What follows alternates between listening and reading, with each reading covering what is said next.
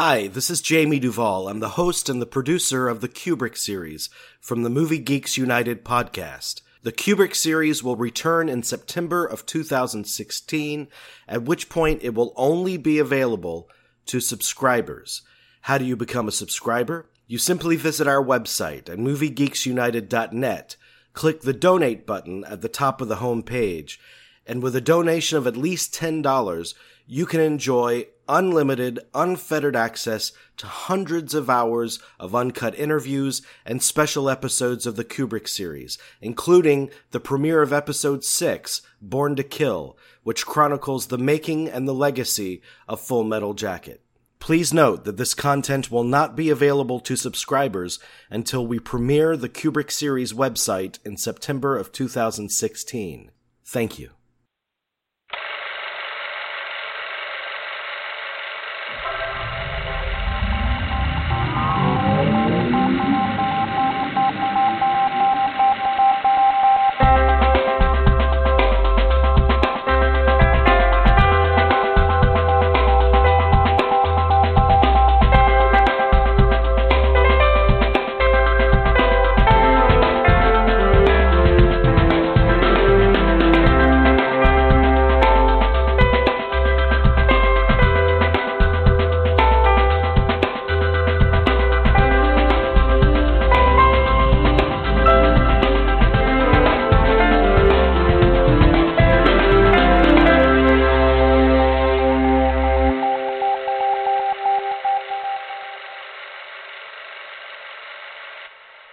Hey everybody, welcome to Movie Geeks United. This is Jamie, and I'm joined here by Dean.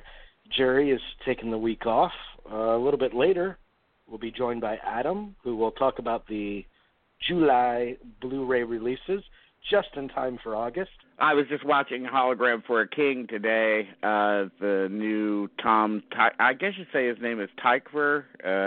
I'm not entirely sure about that. But the new Tom Hanks, the relatively new Tom Hanks movie, which I liked partially.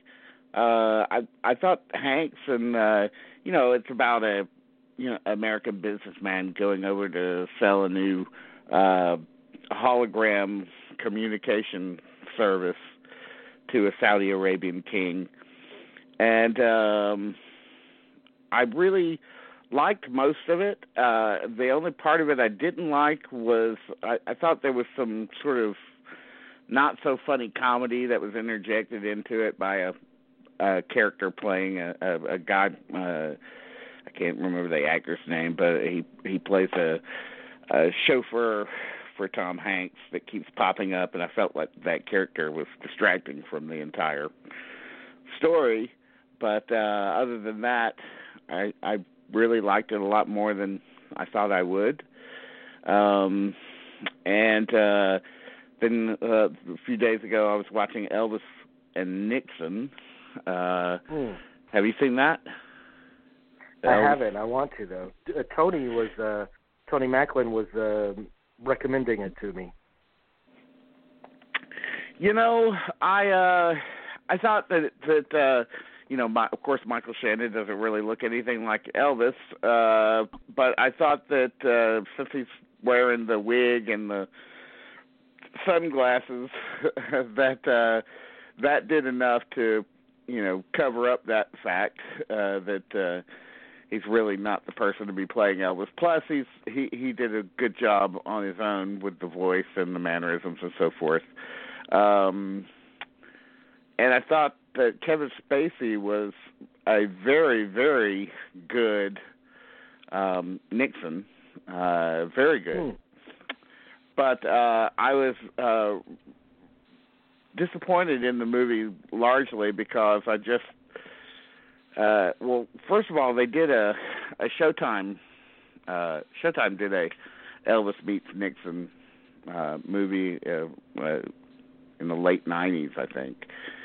And it was much better because it was a film it was basically a movie about Elvis going out on his own for the first time and seeing the world outside of, having his people around him, the Memphis Mafia around him, telling him where to go and what to do and protecting him from everything. And that film was much better at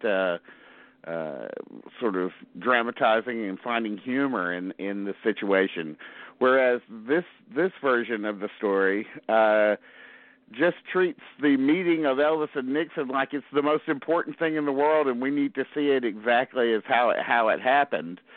And by doing that, they sort of drained all the humor out of it, really. And so I didn't really find it that good. I found that it takes a long time to get to the meeting between them. It's they meet in the last 30 minutes, and it's not worth waiting for.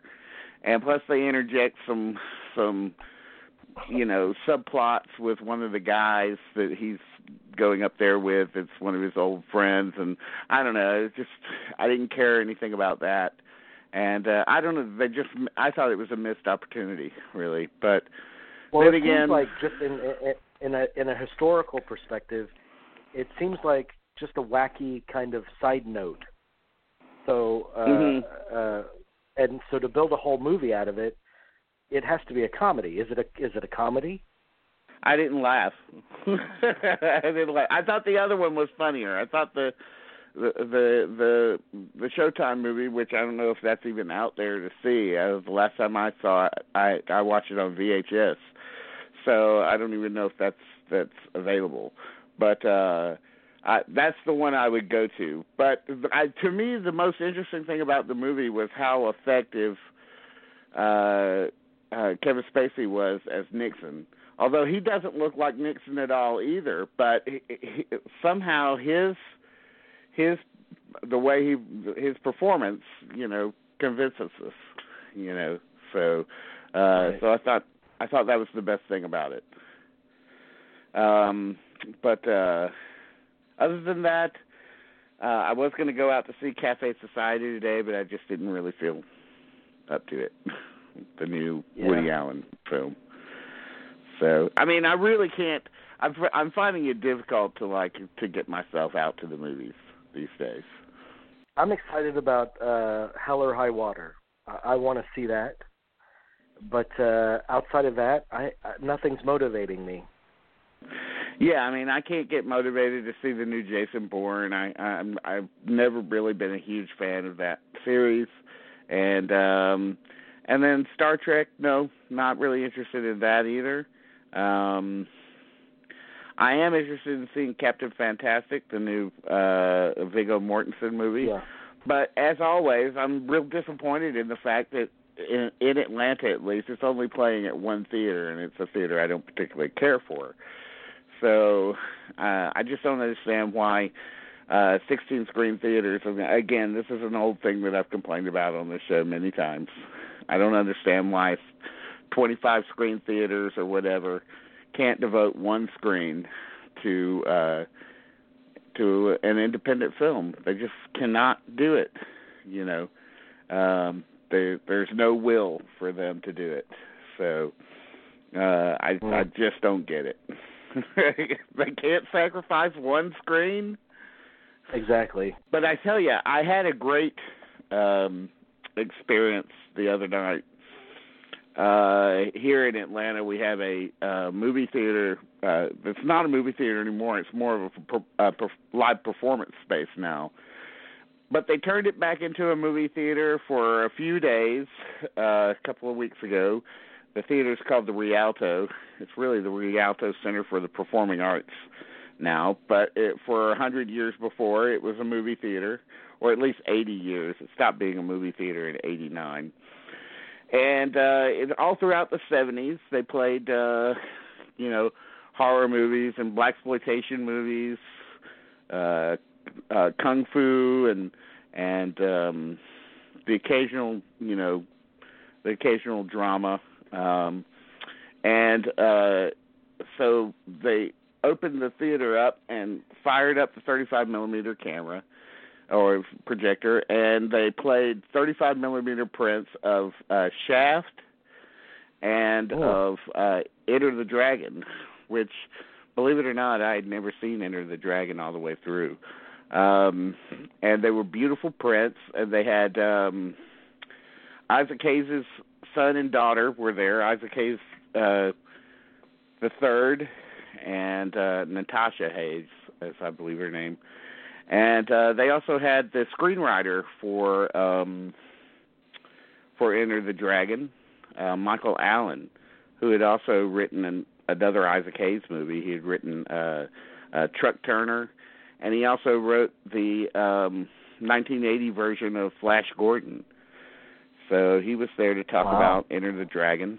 And was it well attended? Okay. Shaft was okay. I mean, it's a big hall, so I mean, it's probably a few thousand seats. So and not as well attended as I would have hoped. Let's just put it that way. I think there were really only about 100, maximum 150 people there for Shaft, which this was a Friday night, and then at for the 10:00 show of Enter the Dragon, there was probably half of that. So it was very scattered and very, very low turnout for that. So a lot of people decided to exit the Dragon. Yes, they exited the Dragon pretty quickly, I think. But Enter the Dragon is a beautifully directed movie, I think, and ridiculously simple. And of course, beautiful Lalo Schifrin score, and I really enjoyed it a lot more than I thought I would. In fact, I even thought it was better than Shaft, which, Shaft, the primary reason to watch that is, of course, Isaac Hayes' score and to a certain extent Richard Roundtree's lead performance. But it's not a great movie.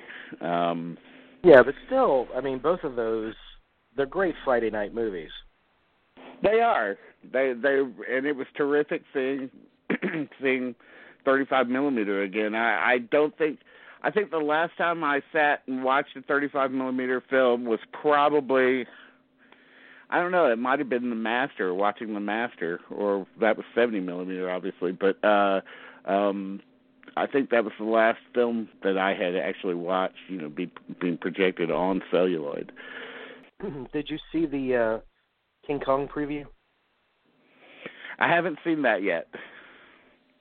I don't think I'm very interested in that. I was definitely not interested, and now I'm just slightly less disinterested after seeing the trailer. But right. the trailer, it looks, I mean, just from an aesthetic standpoint, it looks like they've given it a different feel than all the others. It almost looks like and this doesn't sound like praise, but when I say it out, when I articulate it, it almost looks like a Dominic Sena movie. The guy that did Swordfish. It looks like a Bruckheimer 90s, early 2000s Bruckheimer production. I think I remember seeing it. Someone saying online that it had a almost Apocalypse Now kind of feel. Is that accurate, or could be? Yeah. It will not be Apocalypse Now. I mean, I can pretty much guarantee it. Yes. It'll be more closer to Dominic Sena, I think, than Apocalypse Now. Yeah, those are miles apart. Adam's on the line. Adam, are you there? I am here. Good evening, guys. Hey, how are you? Buddy? I'm doing okay. Hope you all are doing well as well. We were talking about the new King Kong trailer, which I assume that you've seen because I have. I know you're a big fan of the whole Kong thing. Yes. So what did you think of it? Well, I do think it looks interesting. It's intriguing. I like the fact that they're setting it in the 1970s. I do like that. That's an interesting idea. I wonder if they're going to dwell on the oil crisis as a subplot like they did in the 1976 film. I'm just joking. I doubt that's going to happen. They might, Yeah, you never can tell. That was that was the reason they went there, in the 76 version, to make it topical and timely. But I am excited about it. It looks like they're trying real hard to make him a supersized Kong, so that later on they can have the inevitable King Kong versus Godzilla which they've battle. announced. They've already announced Yeah. that's happening. Yeah. I think they just announced that a couple of days ago or something. Yeah. But, Right. they're doing a little pre-setup work. What preview I saw that I thought looked pretty good was the new M. Night Shyamalan Ding Dong movie, which is called Split. Have you guys seen this? I have. I saw Split, it. Yeah, like the two halves of his career. Yeah. This is a James McAvoy is the star of the film, and apparently he plays a person with 25 different personalities who kidnaps some girls, and so that's basically it. And I thought it looked pretty good, actually. I thought it looked kind of scary. Could be just a good preview, but I thought it looked like an interesting performance. I think that M. Night is a skillful filmmaker with possible bad judgment. It could be just that. His current track that he's on, where he's trying to keep it low budget and do it stripped down, I think that's a good approach for him. Yeah, because if he keeps the budgets down, then that means they can't be perceived as tremendous bombs if they do happen to fail, and it frees him up. I think it frees him up to, I guess, return to a better mode of filmmaking. But anyway, you're right. Dean, did you see the last one that he did, the Visitor or the Grandmother or whatever it was? I tried to watch it, and I just decided I wasn't in the mood about 5 minutes in. So I decided. So I have. The answer is no, not really. I liked it. Yeah, I thought it was a good, effective movie. Yeah, I just wasn't in the mood to watch those kids for some reason. Sometimes I just, I didn't do it. But I'll sit and watch it. I mean, I've just been watching tons of television. Like the big thing now is I don't know if you guys have watched this. Is The Night Of, the HBO series that's being done by Steve Zalian and Richard Price. Yeah. Mm-hmm. I thought I think that's very good. I think my only complaint with it is perhaps just a tad bit too slow paced for me. But I like the cast, and I honestly could do with a little bit less about John Turturro's eczema on his feet. If you watch the show, you know what I'm talking about. But I think the film, the show is very, very good, and it looks like they're going to renew it for another season, and it's going to be something like, True Detective, where it'll be a different story next season. So, but I'm enjoying it quite a bit, and yeah, I mean, I've just been watching television mostly. So, well, The Night Of, did you know that Robert Elswit photographed 2 episodes of it? Yeah, he did the pilot. I knew that, or he did the first episode. So yeah, I was extremely glad to see that, and it's very good. It's very good work. It's a very, very dark piece, I think, and it seems like it's turning even darker with the introduction of Michael Kenneth Williams as Riz Ahmed's prison friend, I guess, quote unquote. So, yeah. But it's extremely good. If you guys listening haven't checked it out, check it out immediately. Okay, Adam. Yeah. This episode will not post until August, so it's a perfect opportunity to review the July Blu-ray releases.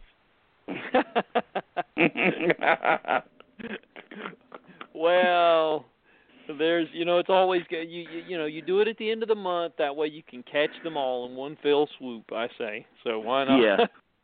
Yeah. And it reminds people, what's out there. I mean, I think it's a good thing. Yeah. So hey, let me just say first to you, Adam. So Criterion has rearranged the release dates for like 4 or 5 of their movies. Did you see that?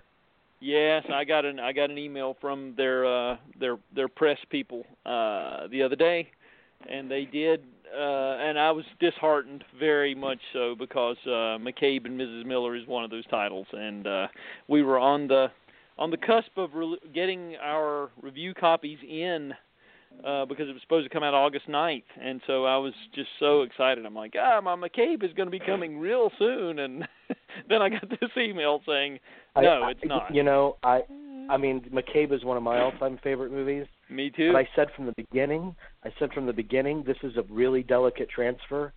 I bet you that's why it's been delayed, because they're trying to get the transfer right, and they don't have it yet.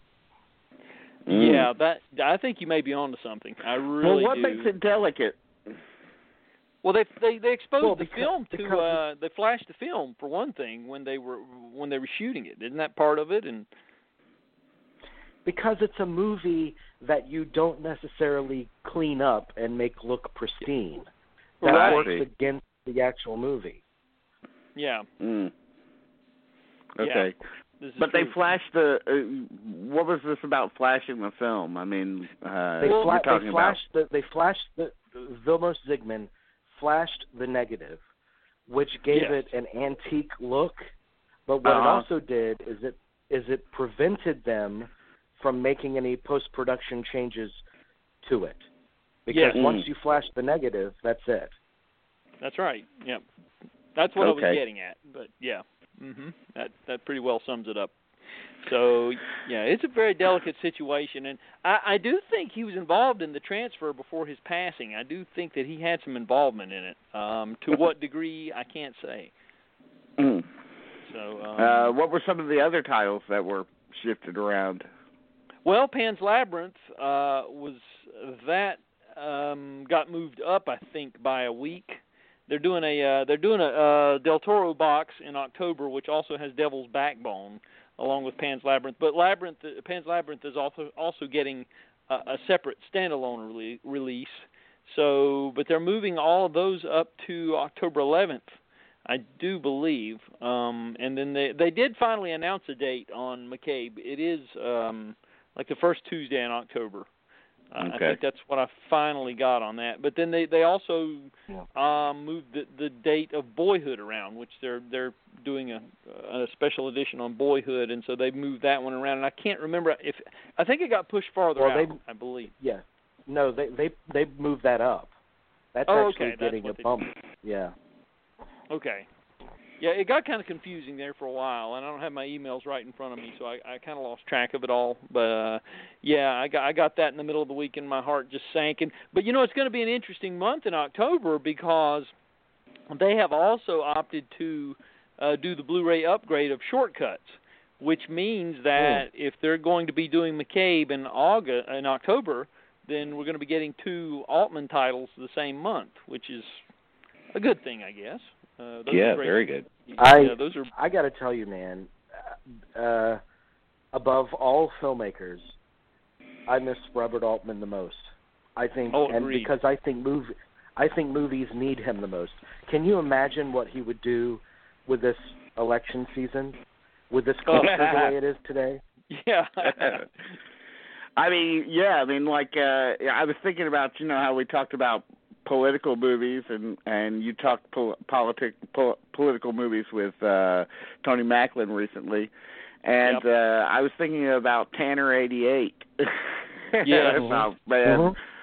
Man, what would I had the same reaction. Was what would Altman think of this? Yeah, he would probably find it both scary and funny. So, what would Altman do? That should be the filmmakers. What would Jesus do? That's good. Very good. But yeah, there's some shuffling going around over at Criterion, so it'll be interesting to find out what really, prevented them. I mean, there was some speculation that they might have gotten hold of some extra stuff that they wanted to include on the disc that they didn't have previously.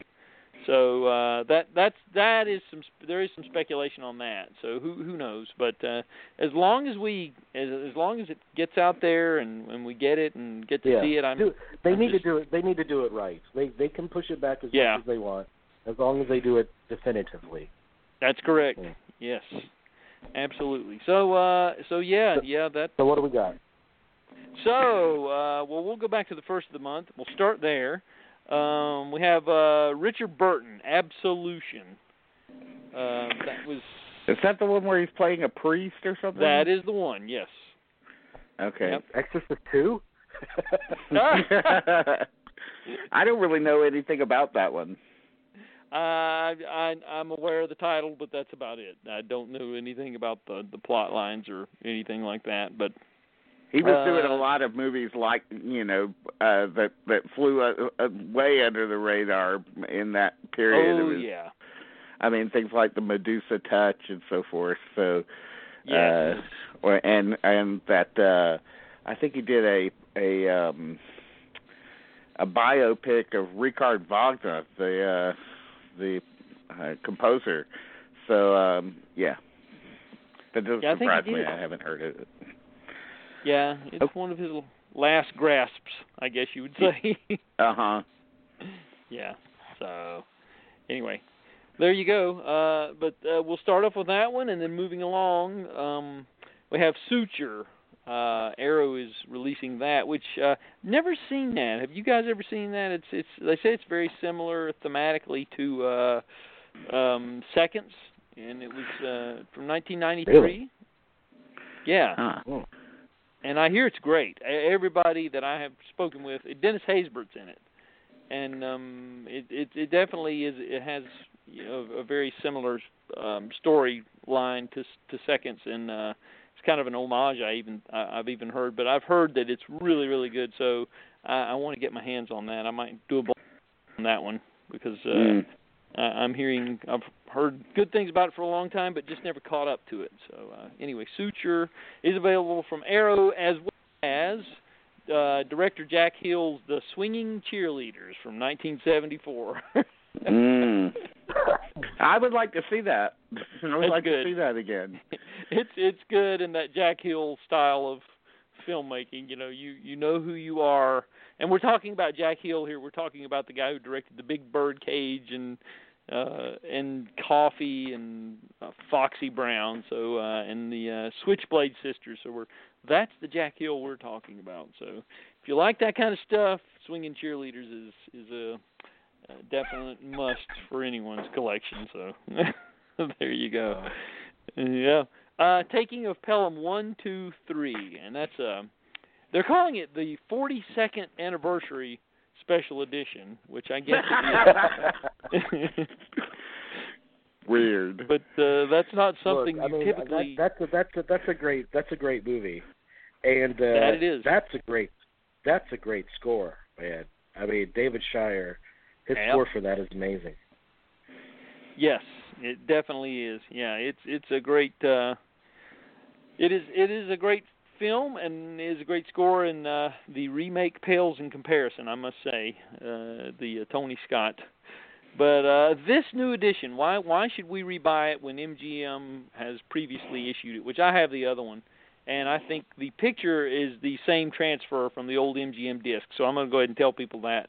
What the new one has, though, is it has an interview with Hector Elizondo that's about 12 minutes, has an interview with David Shire, that's about 9 minutes. It has an interview with Jerry Greenberg, the famed editor, and that's about a 9-minute interview there. And then there's a Trailers from Hell segment on here, a Stills Gallery, and the a theatrical trailer. So if you want to upgrade to the Taking of Pelham 1, 2, 3, 42nd edition, well, there's the reasons why. If you want to do that, the other one is a bare bones. And it's a good reminder that Hector Elizondo has done more than just Gary Marshall movies. Yes, true. True. I guess they did the 42nd because of 42nd Street, and because it probably was a big hit on 42nd Street in the grindhouses there. So I guess that's the connection there. But yeah, love that movie. And I have to admit, I don't really buy a lot of Blu-rays, but that's one I would really like to buy because I do enjoy watching that movie. I find that that's a film that you can watch over and over again. Oh, yeah. And thanks to you, I have a one-sheet, Dean. I do appreciate that. That's a great one-sheet, too. Yes, it is. I appreciate your giving me that several years ago because it's... I hold it in high esteem. So good. Anyway, and also before we leave Pelham, and also the combination of Mathau and Robert Shaw is so interesting because I mean here you have the ultimate laid back curmudgeon. I mean he was always a curmudgeon even when he was in his 30s, up against like one of the most intense actors of that time period. It's really interesting. Mm-hmm. Yeah, I mean it's a fantastic array of character actors in it, and it's just a fantastic movie. Like it I think I'm glad to see that it is growing in esteem and love. Like it feels like it's growing with each passing year. Like more people come around to seeing it and finding out that it really is a landmark action film, suspense film. Yeah. So. Yeah, it is, and it's just a movie that just pulses with vitality and energy, and just I don't know, it just kind of jumps right out at you. I mean, with each viewing, it just does. It never, like you said, you never get tired of it. Did any of you guys ever see the made-for-TV remake in the late '80s? Because they tried to remake it for television, and I've heard that it's pretty bad. But I've never seen it. I've never seen it. That's one. It's funny. The first time I ran across Pelham was one of those movies that I should have seen back in the '70s, but somehow we missed it, or maybe it came on as a second feature at the drive-in and I was asleep or something. But the first time I saw it was probably in the early '90s on television, and tuned into it, and that David Shire score comes up, and I was watching it with a friend of mine, and we were so amused at the sort of bombastic, quality of that score that we were like, this must be the most important movie ever made with a score like this. I mean, it really does have. David Shire really outdid himself with just this, incredibly booming kind of work that he does with it. I mean, I've heard tell of some people who actually play it, some DJs that'll actually play a version of it on their dance floor because it's so, maybe they add another. Well, and it's in keeping with the theme of the movie because the score has a very propulsive quality. You can almost hear the train start to move, don't, you can hear it kind of take off. It's true. Are you trying to give me ideas about mixing that in with my set over at when I'm DJing over at the club? Is that what you're? You should. I'll keep that in mind next time I have an event in a couple of weeks. So anyway, oh boy. Anyway, Criterion has issued The In-Laws, and of course I'm speaking of the 1979 The In-Laws, not the remake. The Michael Douglas remake. Which I've never seen. I didn't see it either. I didn't. Yeah. The original is so fantastic that I just can't imagine remaking it. Well, this was a title that I really didn't, I mean, I'm glad Criterion did it, but it's not the typical Criterion thing that you would expect from them. But But no, that's what I like about it, though. I mean, it's always unusual when Criterion deigns to focus in on a comedy, and you know, I mean, unless it's a foreign comedy, unless it's a non-English language, but it's unusual to see them release something like that. But I think it deserves to be released. I definitely think that that director's one of his best movies, Arthur Hiller. Oh yes. Not an incredibly impressive director, but that and The Hospital are very good, and of course the two lead performances from Arkin and from Peter Falk are fantastic, and don't you think it's the fact that I mean that Hiller was working with two extraordinary screenplays, and he just didn't detract from those screenplays. That was his greatest job as a director on those films. Yeah, he didn't get in the way. He just let those things play out. And I mean, he was never a very showy director anyway. But so in that case, in those cases, that's one of the reasons that the movies work. But I mean, the In-Laws with those two lead performances, and to a certain extent, I love Richard Libertini as the South American dictator that they have to go after. Great. He's hilarious in it, and it's just a great movie. I'm glad that they're focusing in on something like that. Yeah, me too. It's got some nice extra features here. They have a new 2K restoration, and they have audio commentary with Arthur Hiller, Alan Arkin, Peter Falk, and Andrew Bergman. So that should be an interesting commentary. New interviews with Arkin on here in support of the In-Laws, which is a new interview. I guess documentary feature features Ed Begley Jr., Nancy DeSalt, James Hong, and David Paymer. And there's a trailer and a booklet. So you know, if you're a fan of the In-Laws, this is it's a good packaging of that film, I think, and I would recommend it. So there you go. So that's July the 5th. Now, this is worth mentioning that on July the 8th, and this is a TV series, but it's certainly worth mentioning, that The Monkees, the complete TV series, was issued by Rhino on Blu-ray. And this is a massive box, limited edition, but it also includes the film Head, and it includes, I think, an entire disc of new special features. Every episode has been remastered from the original negatives. It's just, if you're a Monkees fan, this is a must-have. So, what's the cost on that, generally? You know the cost? I'm thinking it's in the $300 range, I believe. Wow. Yeah, I think it is. Yeah, it's up there. You have to be a big fan for that. But I mean, yeah. Okay. Yeah, but just want to mention that. And this is something, I don't know if you guys have talked about it. This is a newer film, but it's worth mentioning because it made the news this past week. The Divergent series Allegiant is coming out. Now, have you guys discussed the fact that the next film in this series is going straight to television? No, but that's a good piece of Probably news. smart. Yeah.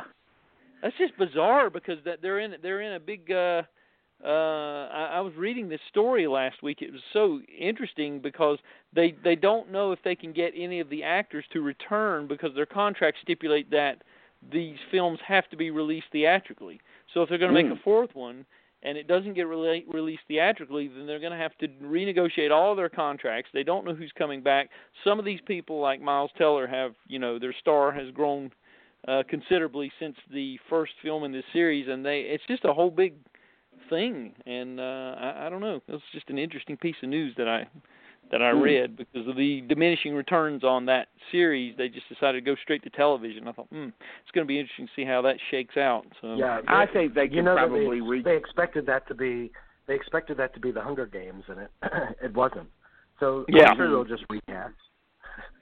Yeah, Yeah, that's what I was so. going to say. I mean, I don't think anybody is, only the hardest core fans of this series would be verklempt at recasting. Yeah, so. Probably so. But anyway, just a little side note there. I was curious about it, but anyway, so the Oxbow incident with Henry Fonda, that we saw that issued on July 12th. That's a great movie. I hate to say I've never seen it, and I need to. I really need to see that movie. Oh, you should watch it. It's if viewers, listeners haven't seen it, it's a movie about mob justice. It's a western where a posse discovers two or three men that they believe are murderers, and they want to just string them up and kill them. And Henry Fonda, sticking up for for justice. Introduces the idea that maybe this is a bad idea. And Anthony Quinn is one of the men that they pick up, and I'm trying to remember the other two right now. I can't. But it's a very, very good movie. It's also very short. It's less than 80 minutes long, but it speeds right by, and it's a little preachy, but it's also incredibly effective and suspenseful. So William Wellman. I like William Wellman, so yeah, I'm gonna have to seek that out. So the Twilight Time discs came out on the 12th of July, and this month they had an interesting assortment, as they usually do. The Russia House was one of them. I never saw that one either, but I've never seen it. I've never seen it. Is that it's Sean Connery, but who's the woman in it? Is it? It's Michelle Pfeiffer. Michelle Pfeiffer. Yeah. Michelle Pfeiffer, right?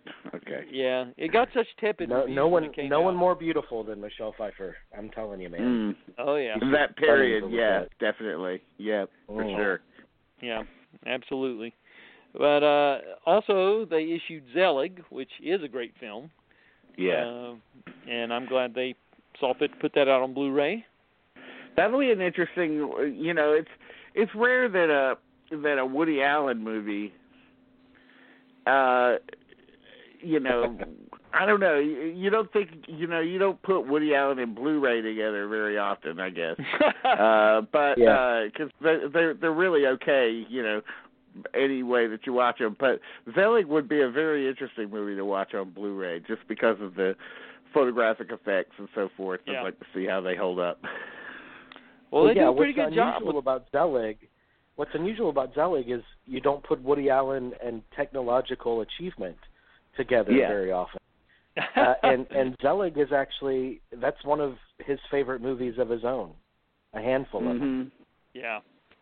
It is. It's a very for the technological stuff, if nothing else, and it's certainly a precursor to the Forrest Gump, and a lot of people don't make that correlation that Forrest Gump kind of used some of those same ideas of incorporating a fictional figure into real newsreel footage and that kind of thing. So, but he did it first. He got there first. And if you think about it too, the movie is of course it was the first movie, strangely enough, that Gordon Willis was nominated for a photography Oscar for, mainly for a lot of these effects. But also it's a movie that's very well made on an art direction and on a costume design kind of level, because they have to match the era.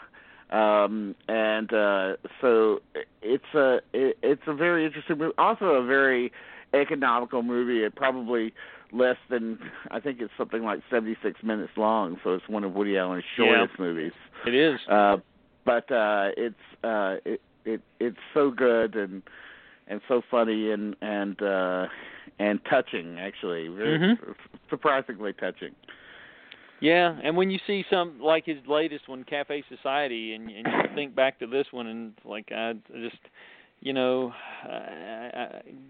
was just. It seems like he he was trying, or a little more inspired, or something back then than he is now. And we'll never be able to match the 1980s. Yeah, Woody Allen output. I mean, it's true. It was even better than his 70s output, really. Yeah. So we'll just never be able. He can never match that. Yeah, I mean, I think technically he's still as a director he's moved on. I mean, seeing this new film, I mean, technically it's well shot and everything, but it's just it's been there, done that so many times, and it feels watered down. And so anyway, I was going to go see it. I was going to go see it today, and I was like, is this really worth going out to see? I mean, I want to see Vittorio Storaro's photography, but is this really worth going out to see? Because so I went to Rotten Tomatoes, and the reviews aren't great. They're not terrible, but they're not great. So, and I just thought, I don't know if I'm just in the mood for it. So. Yeah, I mean, it's a gorgeous movie. I'm going to be honest with you. I mean, it's bathed in these beautiful blues and oranges, and it's beautiful to look at. But it's just, you know, like I said, the story just doesn't really. It's just there's nothing there really, unfortunately. So yeah.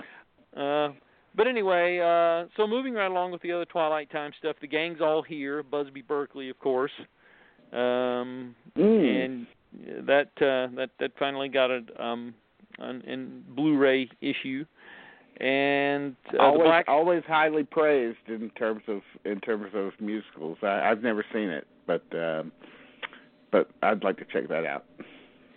Yeah, it's a good place to start if you don't know anything of the work of Busby Berkeley, and so there's and The Black Stallion Returns was another of their discs. Yikes! Yeah, that's got to be one of the least effective sequels ever, in my opinion. You know, especially a sequel to a great movie that has the original. I think Kelly Reno is in it again. He is, yeah. And he's kind of a kid that he was going through that awkward period, you know, that you know, 12, 13, 14 years old, where, you know, he looked quite different. It was only a couple of years after the other one, but it was just it didn't have any of the magic of the original movie. No, not at all. Mm-mm. And you're exactly right. Yeah, it's another thing where it's technically it looks good, but there's not really much there. But yeah, Miss Sadie Thompson, and they've issued this one in 3D with Rita Hayworth. That's another of the Twilight Time titles. And so I think it's the first time it's ever been issued in 3D. But anyway, and Yellow Sky was issued by Kino. That's Gregory Peck and another William A. Wellman, by the way. And one of the great westerns. Another one of the great westerns. I mean, it's probably a title that a lot of people have never heard of, but it is so good. Gregory Peck, he doesn't play a bad guy a lot, at least in this stage of his career, but he plays the leader of a gang of thugs going through the desert, and they've just robbed a bank, and they're running out of water, and they come across this deserted town called Yellow Sky, that really only has two people left in it, an old man and his daughter, and it's just extremely exciting, and kind of surreal, and Richard Widmark is in it as well, as one of the gang members. It's got a really nice cast, and I forgot who plays the woman in it, but she's extremely beautiful, and of course everybody fights over her, and just a top-notch western that probably a lot of people haven't seen. So check that out. I think it's Ann Baxter, I believe, Yes. Yeah, and Richard Widmark, so yeah. I think that that's all of the July 12th releases, I do believe. I think that takes care of all of those, and so we move on to the next week, which would have been the 19th, and on July the 19th, I seem to have lost my place here, but we had a couple of things from we had a Scream Factory release here, The Boy Who Cried Werewolf. How about that? Kerwin Matthews. I remember seeing it as a second feature at the drive-in, so this was what I stayed awake for. I don't remember a lot of it, but it must have made some kind of impression on a kid, so the Boy Who Cried Werewolf. It must have made some kind of impression on me, or else I wouldn't remember it really. So I would like to check it out. Yeah, I saw it a couple of years ago. It's kind of hokey, but the special effects are pretty lame compared to what we saw later with The Howling and American Werewolf and all that. So it's But anyway, it's kind of fun in a certain unintentionally funny way, that kind on that level. Okay. So Bad Moon, which was written and directed by Eric Red, who wrote The Hitcher. This was his take on the werewolf genre, which I've never seen, but from the late 80s. And Cuba with Sean Connery. Another tepidly reviewed movie. Is this from the same people who brought us to Russia House release? Yeah. No, this was Kino Lorber, actually, because the Russia House was Twilight Time, so yeah, Kino issued that one. But they did issue a genuinely good movie the same day, which is Where's Papa, directed by Carl Reiner. Which I think interesting. Is, I've never seen that, and I have to say that's something that I've missed over the years. Oh, you need to see it. It's very, very funny, and in a very subversive way. I mean, it tackles all kinds of taboo subjects, and it's filmed in 1970. It's one of the few films that actually makes fun of your parents who are suffering from senility, and does it in a darkly comedic way, I should say.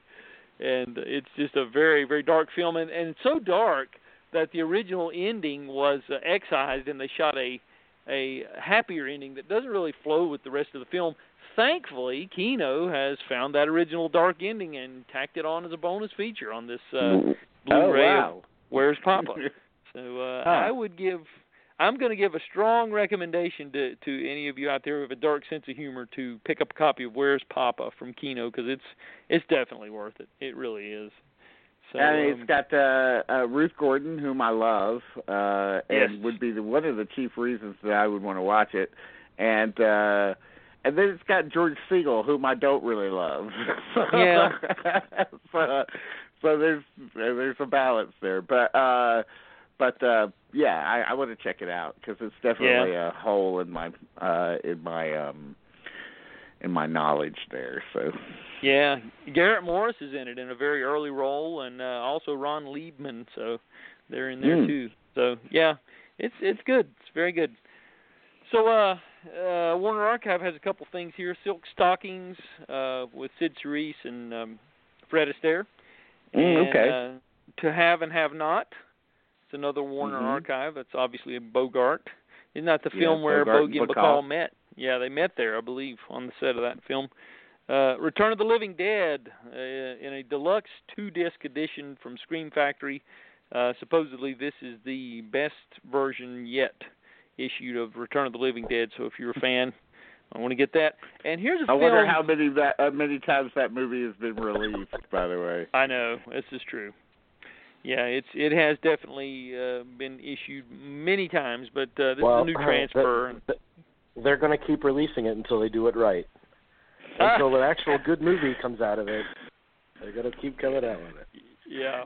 Adam, is it you who's told me, or maybe I've read someplace that one of the reasons that so many horror movies get released is that they've done some kind of research and discovered that the only people who are really buying horror media like this anymore are horror movie fans.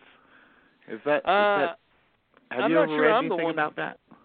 I have heard that theory. I'm not sure that I have any documentation to back it up, but there's definitely, I'm sure, some truth to that because horror fans do tend to go out and, I mean, it's to the point where at Comic-Con, Scream Factory actually had their own booth at the Comic-Con, so and it is a pretty big deal among genre people. But yeah, the audience for physical media is drying up and dwindling year by year, unfortunately. But they keep putting stuff out there, and Scream Factory's got a terrific lineup this fall. Yeah, and I guess you heard about the director's cut of Raising Cain, huh? I'm sure you guys. Yeah, what's great about Raising Cain? What's great about Raising Cain is our friend Pete, his uncut Raising Cain edit is actually on the Blu-ray. He came on talking about that years ago. Yeah, I remember that. I was glad to see. I got to tell you, he told me a couple of months ago that it might happen. And I said, oh, that's great. And then when it was officially announced, he showed me the press release and everything. So. Yeah. Yeah. And I thought it was interesting. He said that because I saw that release, and he said that that De Palma got in touch with him and told him to call Scream Factory, and by the time he called Scream Factory, De Palma had already beaten him to the punch. So he was so eager to get it on there, he had already done all the legwork. So I thought that was quite interesting. Well, that's what's remarkable about De Palma. Is this the first time ever that a fan-made recut of something has made it? Well, has gotten the stamp of approval from the original director and a release on. It may be. I've never heard of anything like this. Well, what's remarkable about De Palma is that he pays attention to everything that's out there about him on social media. Like, he knows. He actually cares. Yeah, and he reaches out. I mean, that's why we got him, because he paid attention to what we were doing for him. He already knew about it. It's pretty amazing. Yeah. It is. It is amazing. I was jazzed when I saw that was happening. I'm like, oh my God, this is a must. This is a must own. But they're also doing a 40th anniversary of Carrie, too, with a brand new 4K transfer, and it's a double disc, and the Exorcist 3 director's cut too, which I'm super jazzed about that. So, because that film has been so shabbily treated over the years, and I cannot wait to see what they do to that. So, anyway, moving along with other releases in the month of July, how about The Ratings Game, which was Danny DeVito's directorial debut, and this is a film that's been out of circulation for years. This is made for Showtime in, I think, 86, and then two years later, he directed, Throw Mama from the Train, which was his feature debut. But interesting. I've forgotten all about that. Yeah, and who's in it? Is he Rhea Perlman's in it, yeah. Okay. And what about Jack the Bear? That's the only thing I really care about. When is that coming? Jack the Bear. I haven't heard a reference to that in decades. We're literally the only people in the world talking about Jack the Bear. Jack the Bear, exactly. Oh my goodness. Yeah. The Ratings Game, I would really love to see that. I did not see it when it originally came out and when it was aired on Showtime, and I've missed it over the years. And they say it has a very similar storyline to UHF, which came out 3 years later, the Weird Al film about a guy who's basically programming anything he can to get ratings on this channel, and it's outrageous and all that, and it's got all the black humor that you expect from some of those early Danny DeVito films. So people who haven't seen it might want to seek it out. Olive Films put that out, and as they also put out The Outsider from 1980. So and that's Craig. Oh my God, what is that? Craig Wasson and Sterling Hayden, and based on the novel The Heritage of Michael Flaherty by Colin Leinster. Is it a horror film? It's a disillusioned Vietnam vet thing. So one of those type movies. Gee, Craig Wasson. Ugh. Yeah. But I got to tell you guys, I've been waiting for that epic matchup of Craig Wasson and Sterling Hayden for. I know.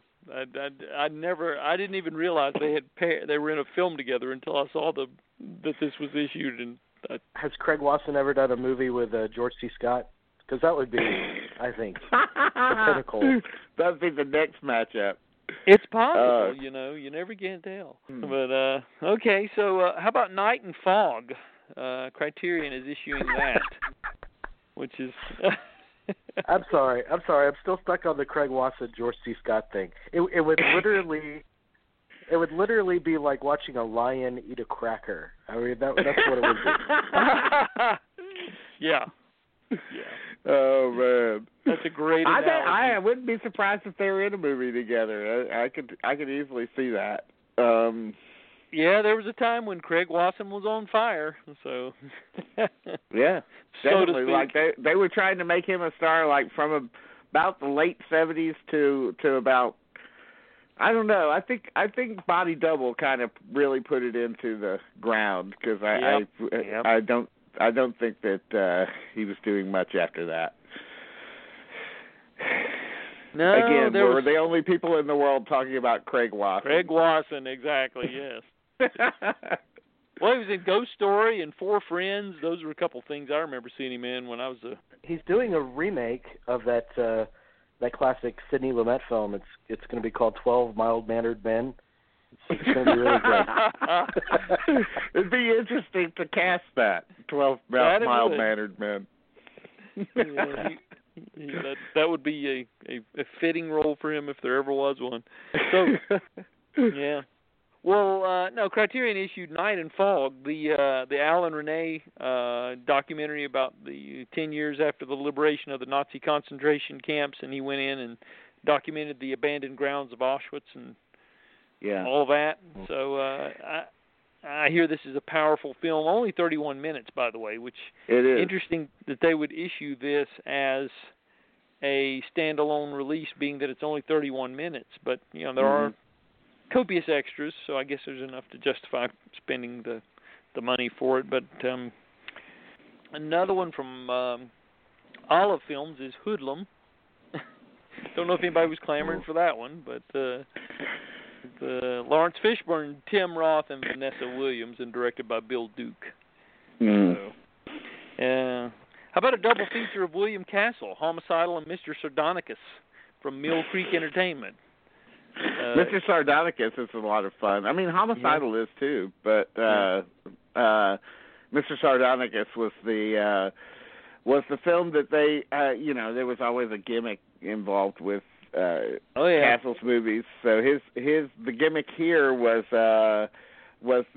supposedly you could vote on the fate of the lead character, and so they gave you little cards that had an up or down thumb, printed on it or whatever, and you could vote at the end, and they would play the thing that people voted on. And I guess I don't know if this is true, but they really only did one ending.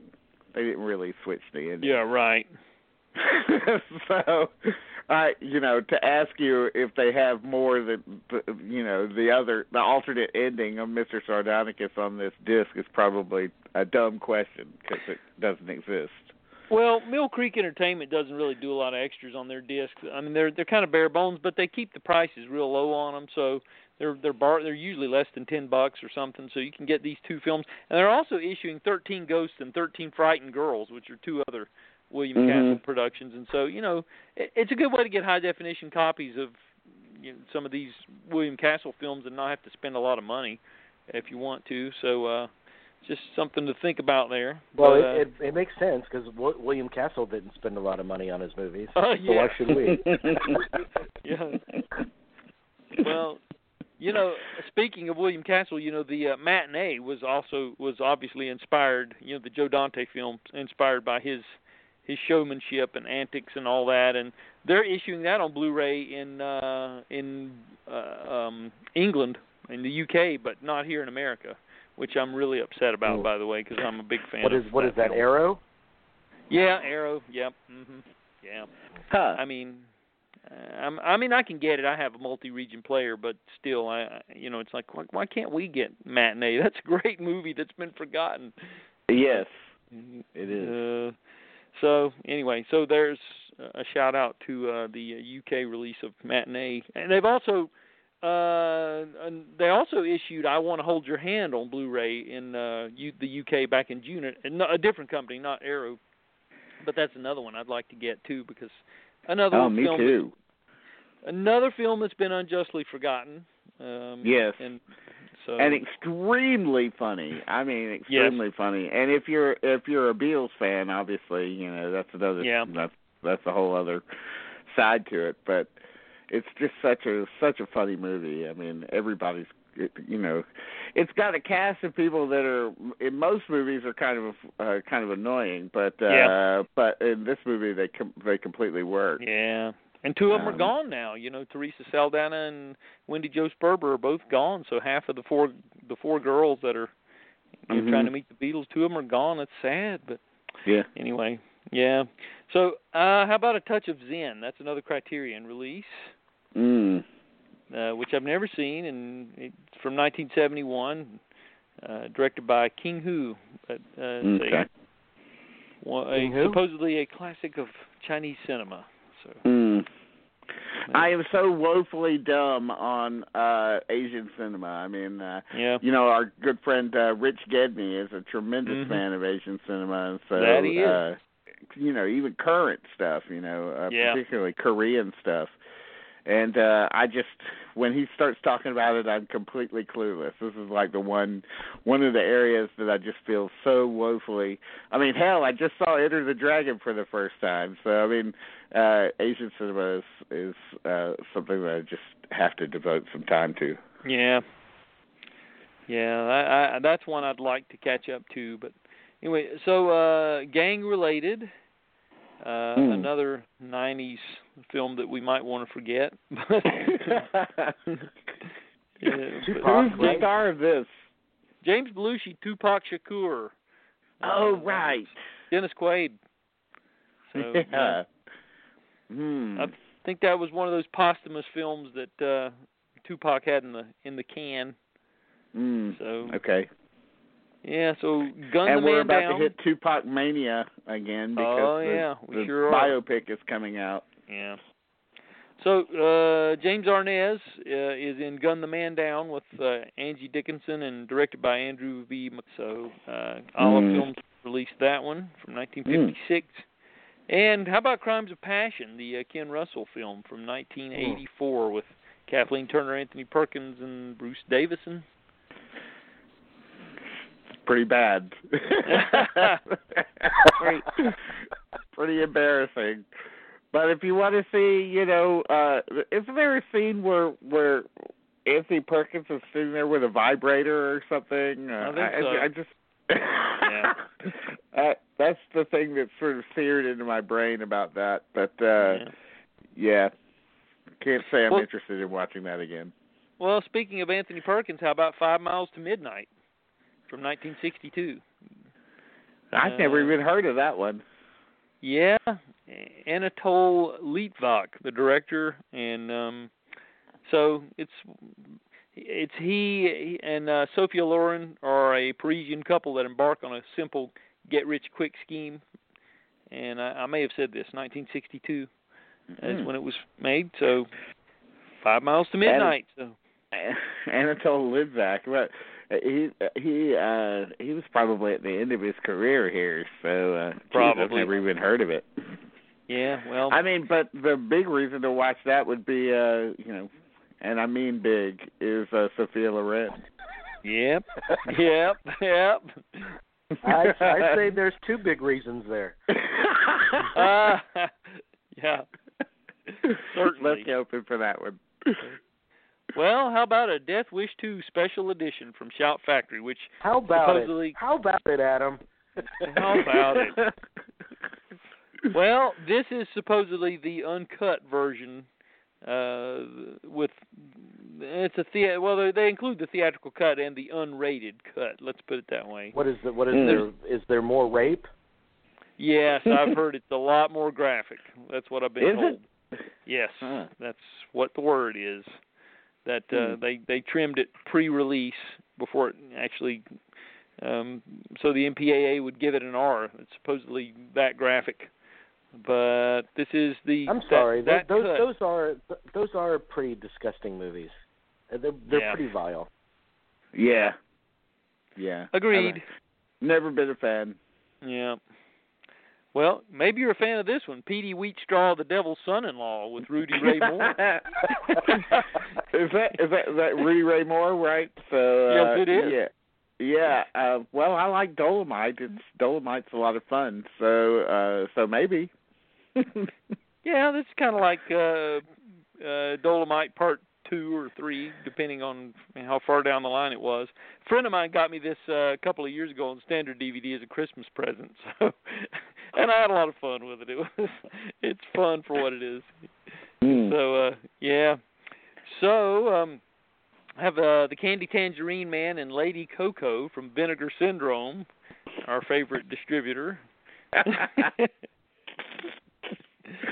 Both of those from 1975. And we also have The New World, the Terrence Malick. And there are 3 cuts. You heard that right. 3 cuts of this film in this Blu-ray presentation by Criterion. There's a 172-minute version, there is a 156-minute version, and there is a 136-minute version. So I guess how many discs? The shortest one was the one that was released in theaters. Is that correct? I do believe so, but I think that the initial DVD and Blu-ray release was the 172-minute version, but the 156-minute version was I think that may have been like a pre-release version when they screened it for trade screenings, and then he went back and revised it, I think. But if you want your multiple choices of all the various cuts of The New World, well, now you have your opportunity, and there's lots of extras there. And how many discs are there? It's 3. They got each cut on a separate disc. Oh.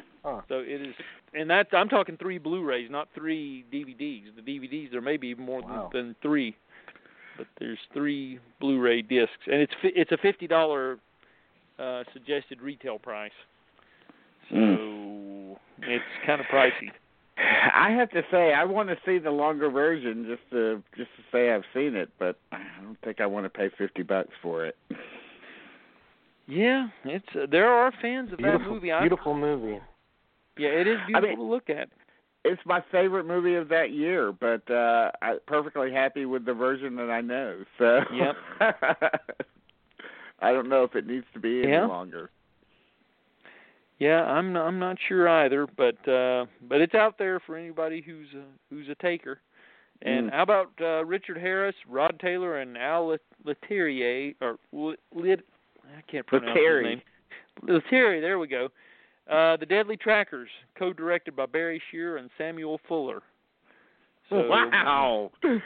Yeah. Now that makes me. I'm interested in that one. I'm definitely interested in that one. That's a Warner Barry Archive. Shearer is one of the more underrated directors.